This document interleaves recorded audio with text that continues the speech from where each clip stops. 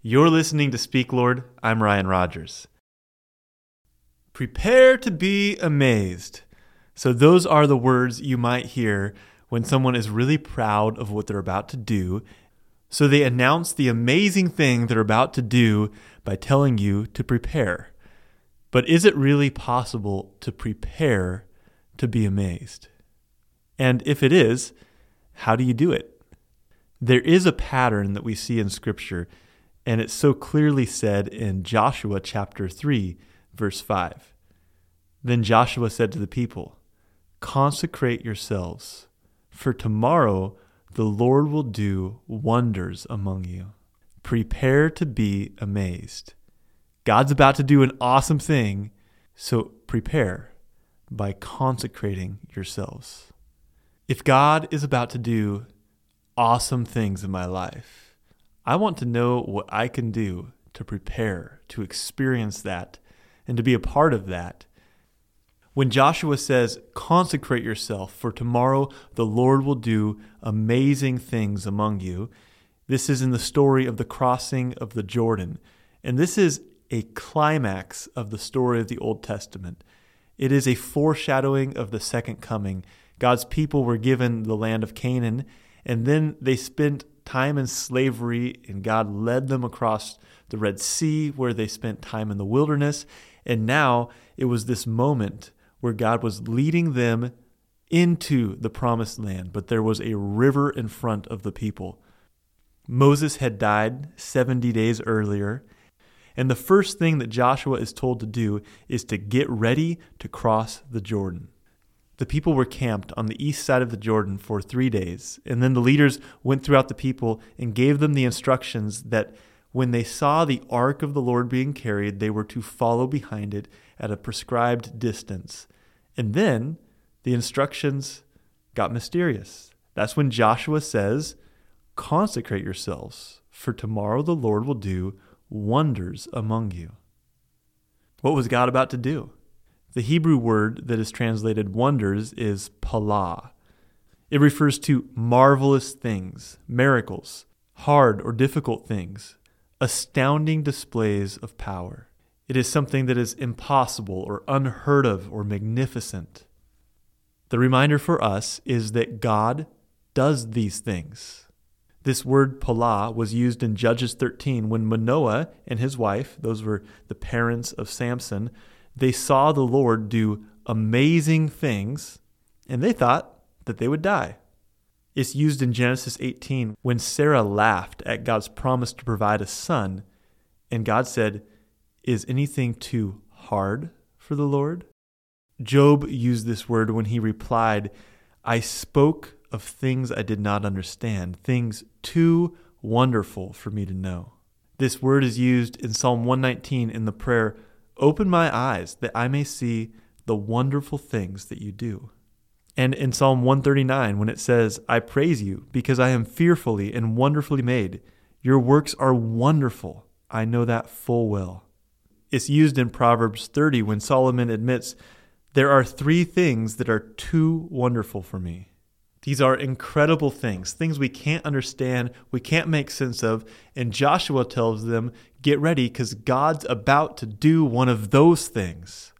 The first step to preparing to be amazed is believing that God does wonderful things. God knows what's happening in our lives, and He cares, and He has power to do wonderful things. We prepare to be amazed by knowing that that's the kind of God we serve. I love the way William Carey, the great missionary, said it. He said, "Expect great things from God. Attempt great things for God." Prepare to be amazed because that's the kind of God we serve. So Joshua highlighted these wonderful things God was about to do, but he also highlighted an action that the people could take to prepare. It says, "Consecrate yourselves, for tomorrow the Lord will do wonders among you." We'll do a quick word study on this word as well. Consecrate yourself comes from the word kadesh. It's a word used often in Scripture, and it describes the sacred things, distinct from the common things, the things that are holy or dedicated or sanctified. And we see a pattern. We consecrate ourselves, and God does the amazing thing. We don't force God to act by our consecration. Our consecration prepares us to experience the amazing thing that God does. This is what happened in the dedication of the temple in 2 Chronicles. The temple was consecrated in prayer, and then glory filled the temple. In Exodus 29, we see that this was the experience of the priests. They had to make a sacrifice and wash themselves and wash their robes and be anointed.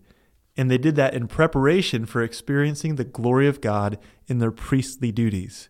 Later in Exodus 29, the tent of meeting was consecrated with glory. The people were commanded to consecrate the priest and the tent of meeting, and then God said, "Then I will dwell with them and be their God." When it says consecrate yourself, it does not mean that the power to become set apart comes from me. It means I must respond to the consecrating work of God, to accept his invitation to be set apart, to tune my mind to holy things. And then, when I'm consecrated, I'm in a position to experience the wonderful things he does. So how could I prepare to be amazed? I could let God consecrate my heart to him today. I don't know what's next, what amazing thing God has for me in the next step, but I do know that if my heart is consecrated to him now, I will be in a better position to experience the wonderful things he's about to do. What does consecration to God look like for you today? If you were to take 10 minutes to consecrate yourself to God, what would you do in those 10 minutes? Do you need to spend some time confessing, seeking wisdom from God, reading scripture, pausing from your busy schedule to meet the Lord in prayer? Consecrate yourself. God's about to do amazing things in your life. And what would it look like for you to shift your perspective to start expecting God to do amazing things? How could you reinforce your belief that God is a miracle-working God who's ready to perform wonders in your life? I want to experience the great things God has planned. And if there's a way I can prepare in cooperation with the Holy Spirit, I want to do that. Prepare to be amazed. Consecrate yourself, for the Lord is about to do amazing things among you. How is God speaking to you today? Speak, Lord. Your servant is listening. You can find more of Speak, Lord at PastorRyanRogers.com or by searching for Palmer SDA Church wherever you get podcasts.